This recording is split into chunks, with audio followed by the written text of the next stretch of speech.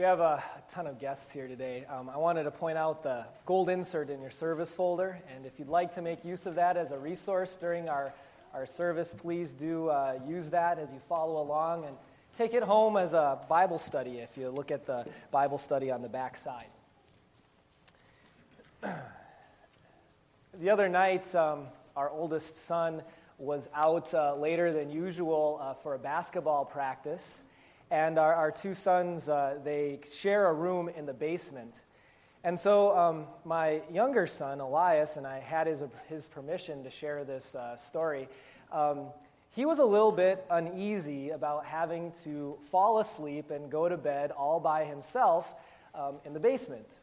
So we talked about it and we prayed about it and tucked him into bed. And then probably about 20 minutes later, up comes Elias, and you could tell on his face that he was still a little uneasy and a little nervous about being down there by himself. So we went by the basement door, and here's what I said, and he can verify this. I said, Elias, see this door? Anything or anyone that is going to go down into the basement has to go through this door. And while I might have some important adult parent type stuff to do upstairs, I didn't say that part, but I can't sleep with you in your bed right now. But here's what I will do. I'll guard that door. I'll make sure that nothing that shouldn't be going in the basement won't go through the basement. I'll guard that door. And whether it was, just really good parenting, or probably just the factor that he was very sleepy, Elias fell asleep. Now, what does this have to do with anything?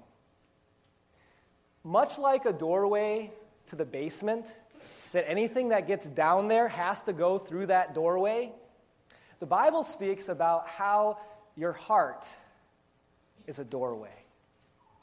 That the things that come out of your mouth, whether good or bad, they've traveled first through the doorway of your heart. That actions or attitudes, whether positive and godly or negatively and sinful, their root, they have gone through the doorway of our hearts. That sinful actions come from hearts that have sin in them. And that godly actions, faithful actions, come from hearts that also have God living in them. And so when Solomon writes about, as a Christian and in your life with God, in Proverbs chapter 4, he writes this about what is most important. He writes, above all else, guard the basement door. Above all else, guard your heart, because it is through the heart with which words and actions and attitudes will come. And that's exactly why we're doing this series. That we might better recognize the things that are attacking our heart and the things that we need to be aware of behind the curtain. So if you were here last week, you'll know that we talked about temptation. That little voice that affects your heart. You come at a crossroads. You could do either what you know God wants you to do or what might seem more fun or easier or better, but you know it's not what God wants you to do. And we learned that it's more than just an issue of personal self-control. Temptation is more than just a personal issue of whether you can stay away from that last scoop of ice cream or not, all right? That real temptation is a spiritual battle. And that it's an important one because the more you give in to that temptation or to that battle, that eventually giving into it over and over and over again can lead a person right out of faith. So we talked about doing what? Instead of acting like a 5-year-old playing mini golf, you know how they just kind of hit the ball down the green carpet? That when temptation comes, instead of reacting so quickly, to pause and to think about, what's at stake here?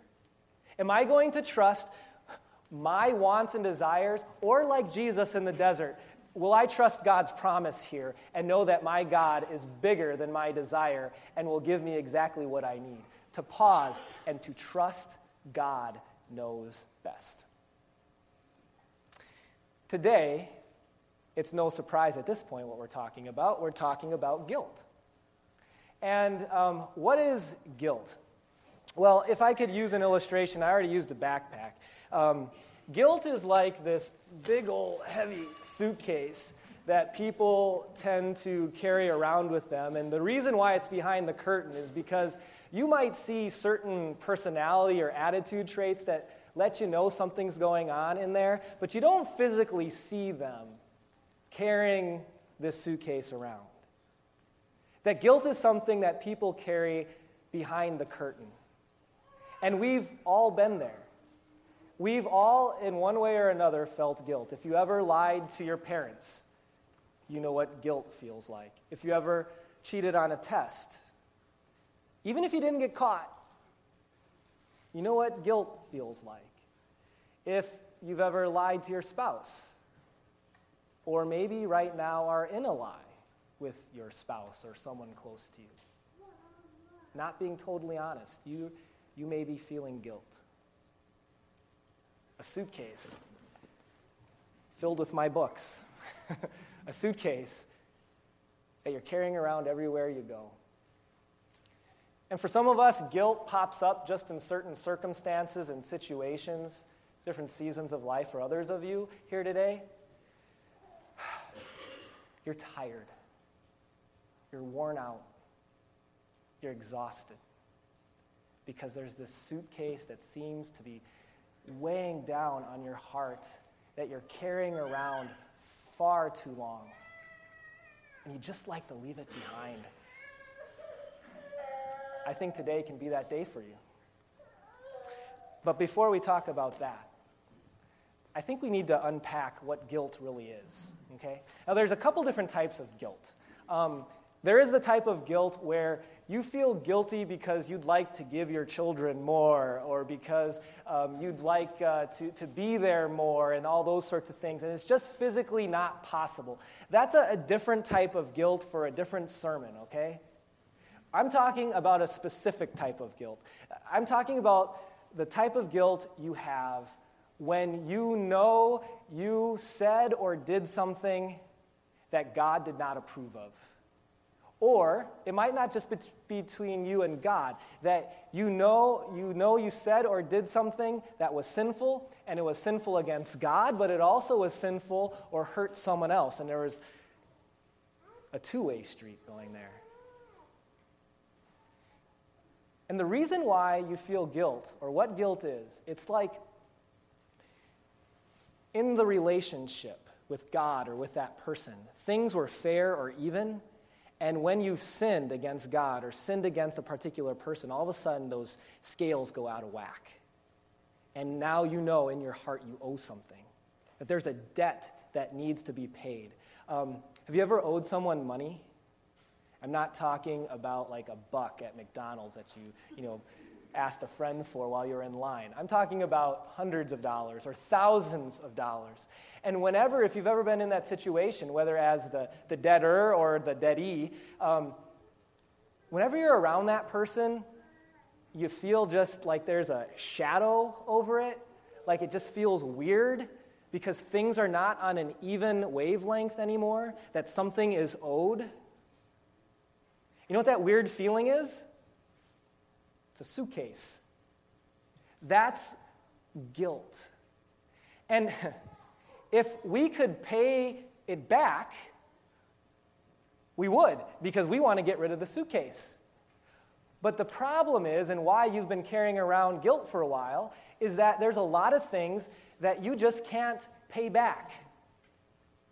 Things that people feel guilty over. Here's an example. How about a dad who his kids are now grown, and he looks back on their childhood years, and he feels guilty because he knows he prioritized work over family. And you can't get those moments back. You can't get into the DeLorean with Marty McFly and go back to the future and do it over. You can't get those hours back. What do you do? Or maybe it's a wife who decided to take the easy route, and although it wasn't justified, she opted to walk out on the marriage. And in the moment, she felt like, yeah, this is what I need to do for me. But 2 years later, a year later, all of a sudden, she realizes, wow, I messed up the life of my husband and of my kids, and this could be a husband doing it to the family too, but wow, what does she do with that?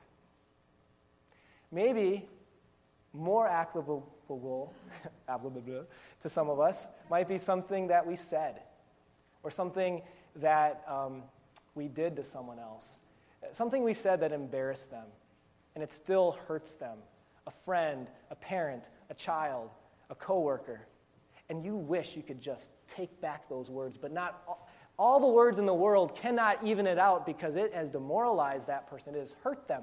What do we do with that type of guilt? That type of suitcase that you just can't pay it back. We feel stuck. And that's why we keep carrying it around. Because if we could pay it back, we would. But we can't, so we carry it. God's Word has something to say about that today. And we're going to turn to a meeting that Jesus had with a man who's known mostly for being short. And I have a confession for you. The words you'll find in your service folder are not the right ones. My confession is that wasn't Shelley's fault, that was mine. I own that. But the right words you'll find on the screen. So a service folder won't be of help to you today. We turn to Luke chapter 19. Jesus entered Jericho, a town, and was passing through. A man was there by the name of Zacchaeus.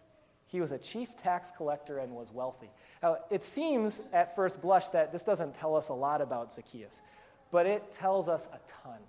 In fact, there is a ton known about Zacchaeus from two words. The words are tax collector, exactly.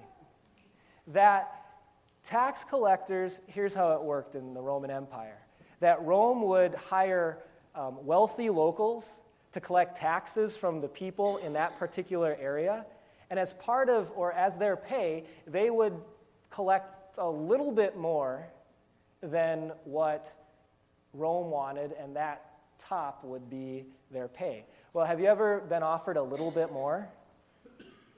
It quickly becomes, at times, a lot more, and that's what happened to tax collectors. That you didn't normally have a middle-class tax collector, you just had rich ones who got rich on the backs of their countrymen. They were considered thieves. They were considered swindlers. They were considered the scum of society. In fact, when Jesus was talking about sinful people, he had two categories. He talked about sinners and what? Tax collectors. They were worse than the worst. They were considered to be ceremonially unclean, which means they couldn't go in the temple or even in the synagogue oftentimes. They were considered to be traitors because they worked for Rome, and the Jews hated Rome. And so Zacchaeus looked on the outside likely like he had it all together. We have a way of doing that. But if you were to look behind the curtain, I guarantee you, and I'll show you why in a second, that Zacchaeus did not have it all together. That he tried to look wealthy and aristocratic on the outside, but inside, you know what was going on? He was carrying a suitcase. He felt guilty. He knew that what he was doing wasn't right, but he was so stuck in the middle of it, he didn't know what to do. The reason why I know he was carrying that guilt, even if it's not said specifically, is because of what he did. He hears that Jesus is coming to town, and he wants to learn more about him. Why? Because there's something in him that he hoped Jesus could help with. We know that as guilt. Verse 3, Zacchaeus wanted to see who Jesus was, but being a short man, he could not because of the crowd. So he ran ahead and climbed a sycamore fig tree to see him, since Jesus was coming that way. Who climbs trees? All right, yeah, I see hands of kids, right? How many adults climb trees? How many wealthy aristocratic adults climb trees? Adults don't climb trees. That's kind of undignified type of thing, right?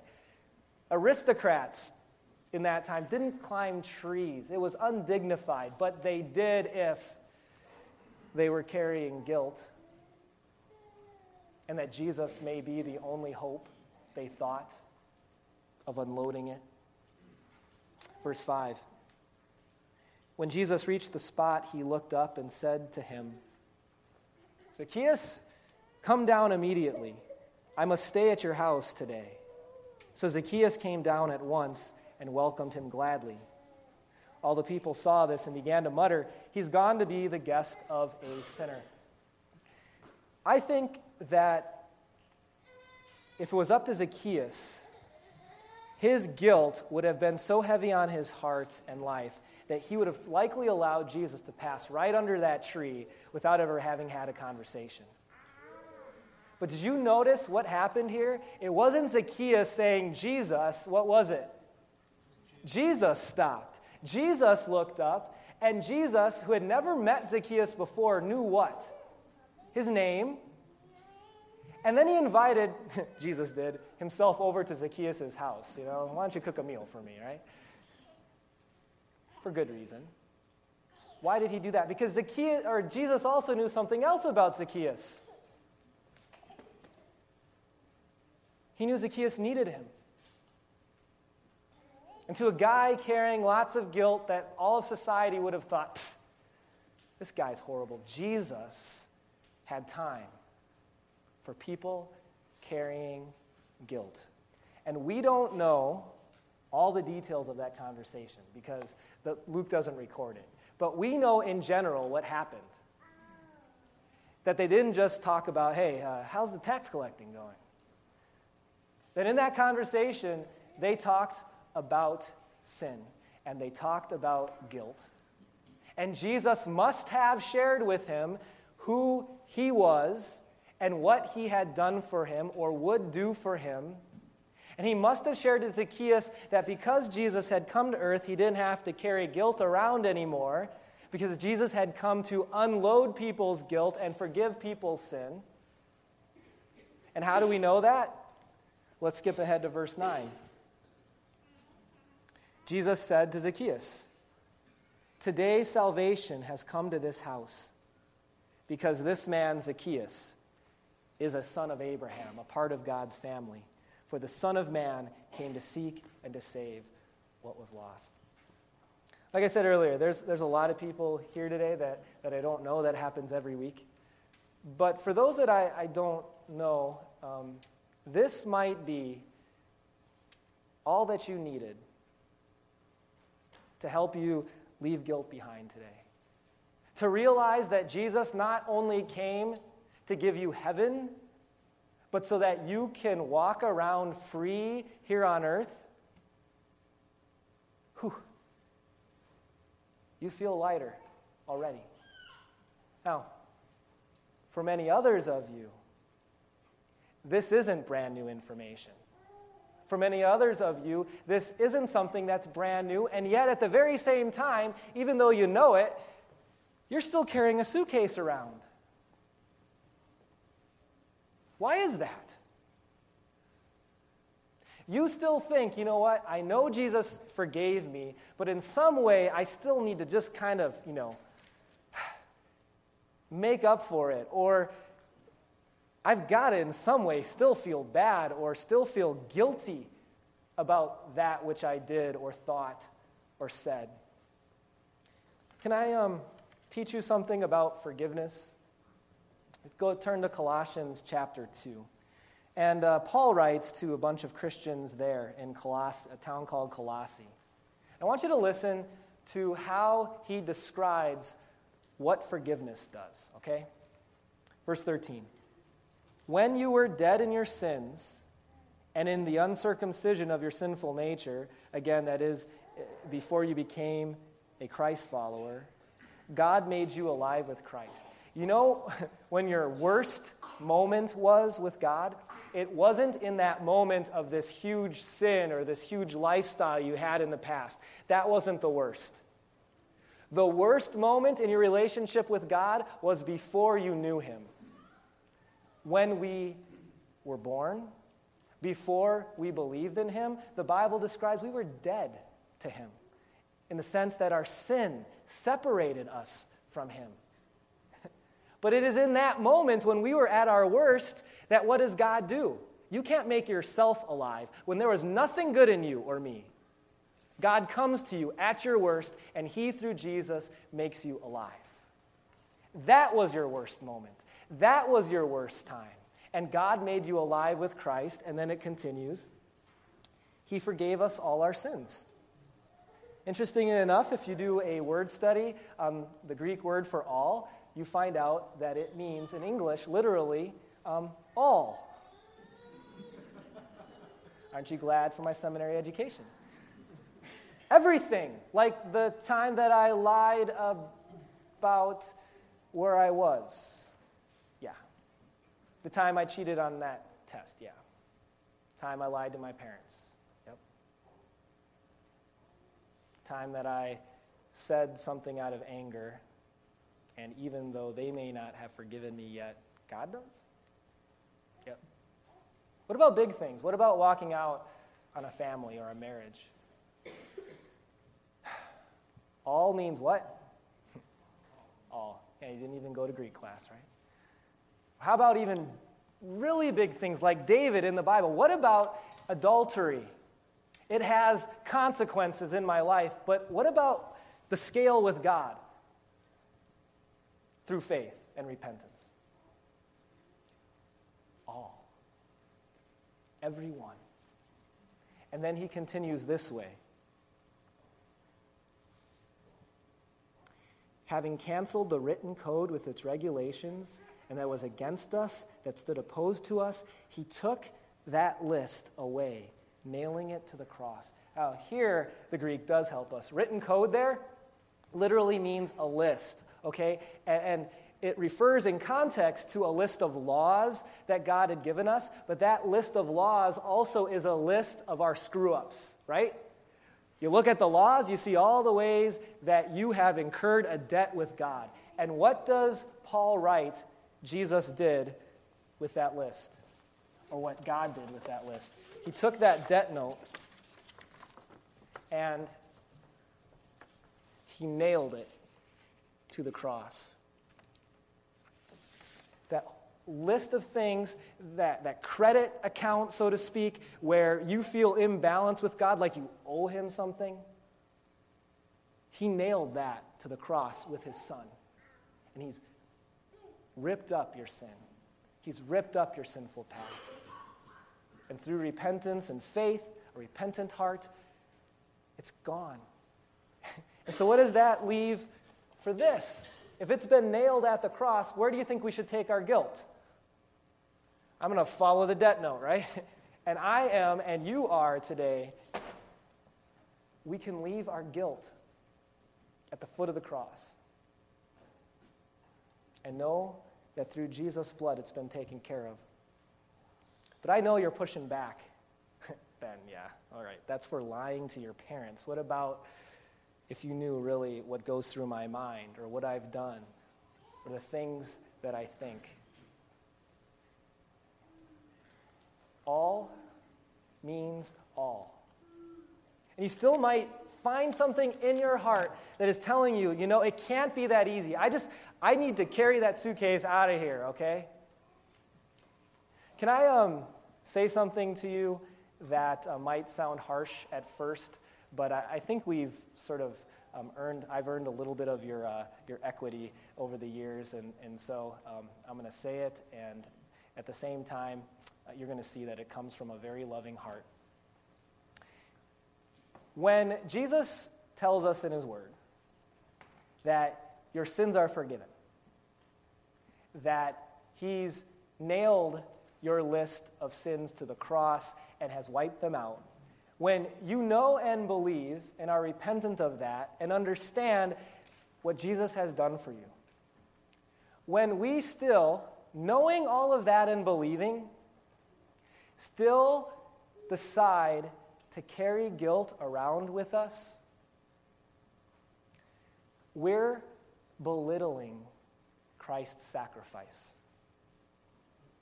When we do that, we're minimizing what Jesus has done for us. Jesus gave up his own life, shed his blood to rip up your debt note so that you might live free in heaven and that you might live guilt-free as much as you can here on earth. That the devil wants us to carry this guilt around, but that Jesus says, I've canceled it. Leave it with me. How dare we leave and carry guilt around with us? Jesus died for that sin. And come on, he knows what's in your suitcase. He saw you put it in there. He knows it all. And still to us, he says, your sins are forgiven. The scales, through grace and through Jesus, there's nothing more that we owe. I do think I need to comment real quickly, though, on when you have guilt against someone else. And Zacchaeus actually had that as well, as he cheated a bunch of people out of their money. Listen to what Zacchaeus did as he heard what Jesus had done for him. We go back one verse to verse 8 of Luke 19. It says, Zacchaeus stood up and said to the Lord, Look, Lord, here and now I give half of my possessions to the poor. And if I've cheated anybody out of anything, I'll pay back 4 times the amount. Jesus has made things free of charge right between us and him. But over and over again in the Bible, God says that if we owe someone something and can pay it back, that part of repentance is making restitution. And that not only is that what we should do, but that's part of repentance. Now, what if it's something you can't pay back? Listen to what James writes. Therefore, confess your sins to each other and pray for each other. Why? So that you may be healed. Confess to who? God. We talked about that already. This is a different context and a different point.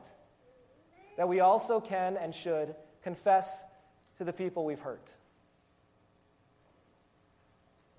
That if we can't pay them back, that we ask them to cancel the debt that we owe.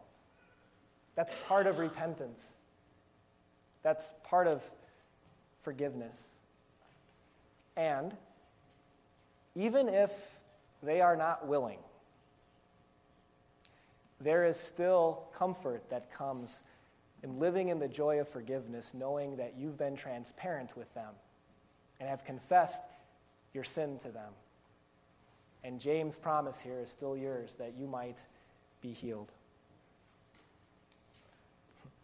So what about the past? Whew. Easier said than done, huh? Wouldn't it be nice if our minds were like computers and you just go into the recycle bin, delete all, right? Put it out of your mind altogether? You can't do that. So here's what you need to do. Rewrite the monument. All right, what does that mean? If you travel to like the Black Hills or to the East Coast or really anywhere in our country, you'll come to certain spots where something important happened in history.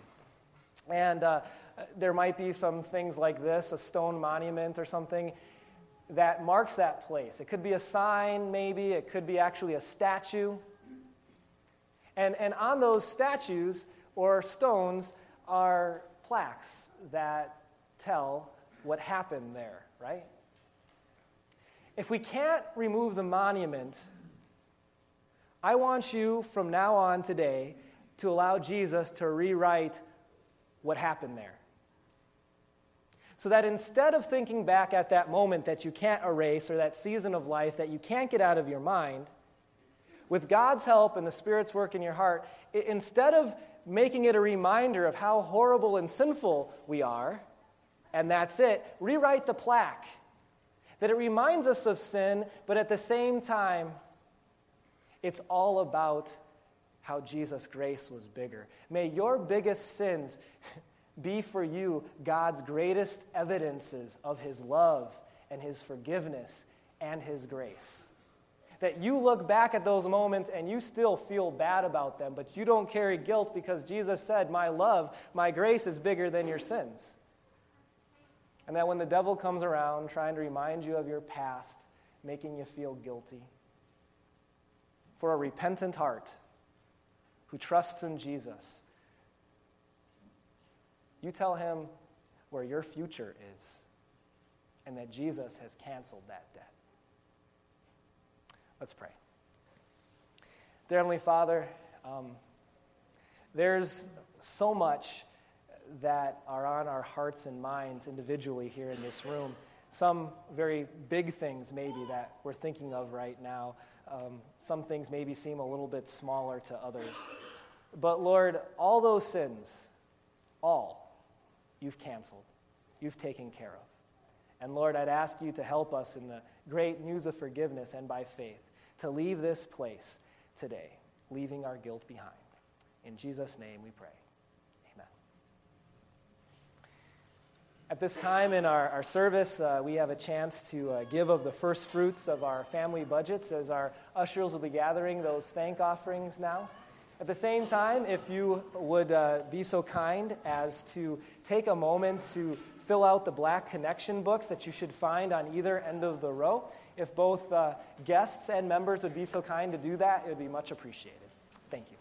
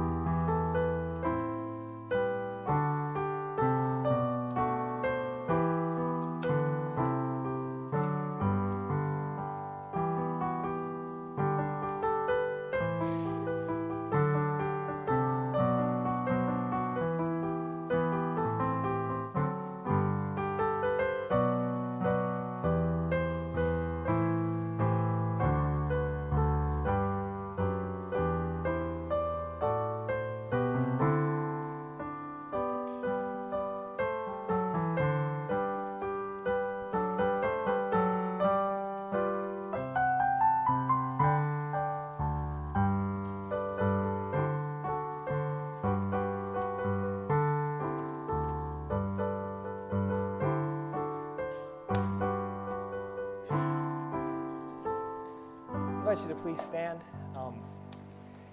Thank you. During the next 4 weeks, starting today, there's going to be a little bit of extra information each week about our Forward in Faith campaign as we look to pay off new land and eventually build there. Today we'd like to, in our prayers, remember Forward in Faith. Dear Heavenly Father, you are a great God. You've richly blessed us as individuals, as families, and as a family of believers. We look to our pasts and we see your hand blessing us throughout our lives. We're grateful to you and grateful to be yours.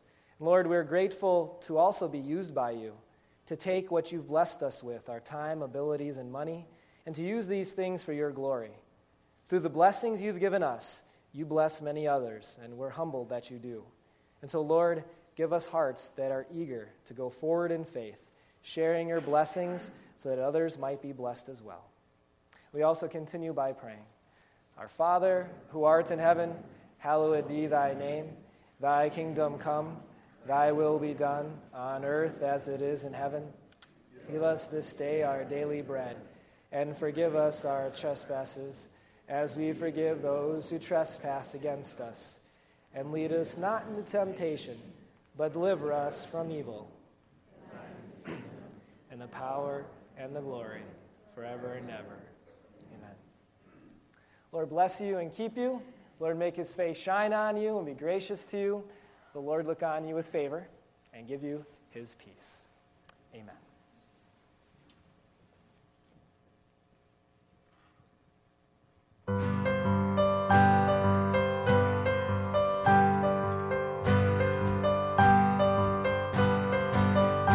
Lift your eyes to the one who's reigning over us, for he has overcome. Fill the skies with a song, as heaven sings along to glorify the Son. Who is like you? None compare. There's no one like our God. Great and greatly to be praised. Name above all other names. Powerful and strong to save. Hallelujah. Our God reigns. Our God reigns. Tell the world of the love he's lavished over us, his daughters and his sons. Made alive, now we're free, rescued and redeemed, the victory is won. Who is like you? None compare. There's no one like our God. Great and greatly to be praised. Name above all other names. Powerful and strong to save. Hallelujah. Our God reigns. Glory in the highest place. King of mercy, God of grace. Together let the earth proclaim. Hallelujah. Our God reigns. Our God reigns. We lift our eyes up, behold the Son. Lift our voices and sing as one. Hallelujah. Our God reigns. We lift our eyes up, behold the Son. Lift our voices and sing as one. Hallelujah. Our God reigns. Great and greatly to be praised. Name above all other names. Powerful and strong to save. Hallelujah. Our God reigns. Glory in the highest place. King of mercy, God of grace. Together let the earth proclaim. Hallelujah. Our God reigns. Our God reigns.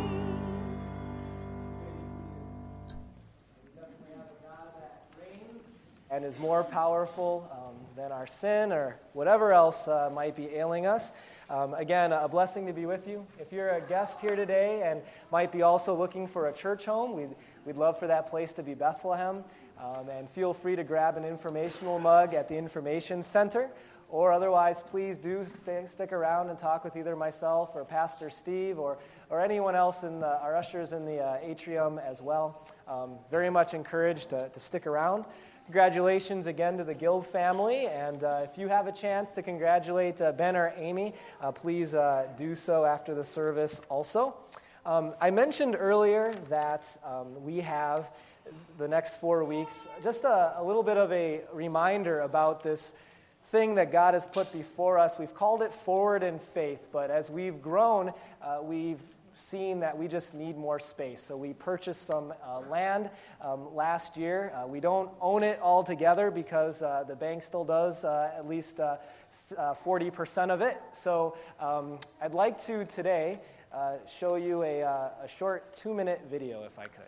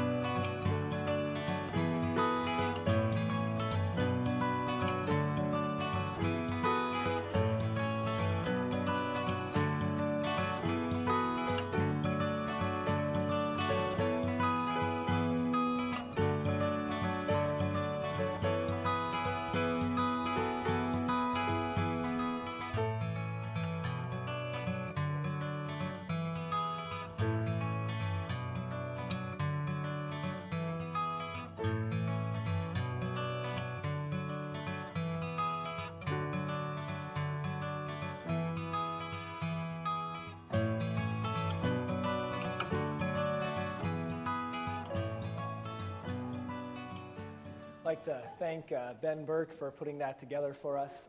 So we are about $30,000 short in pledges and I guess it would be about $200,000 short in the amount received.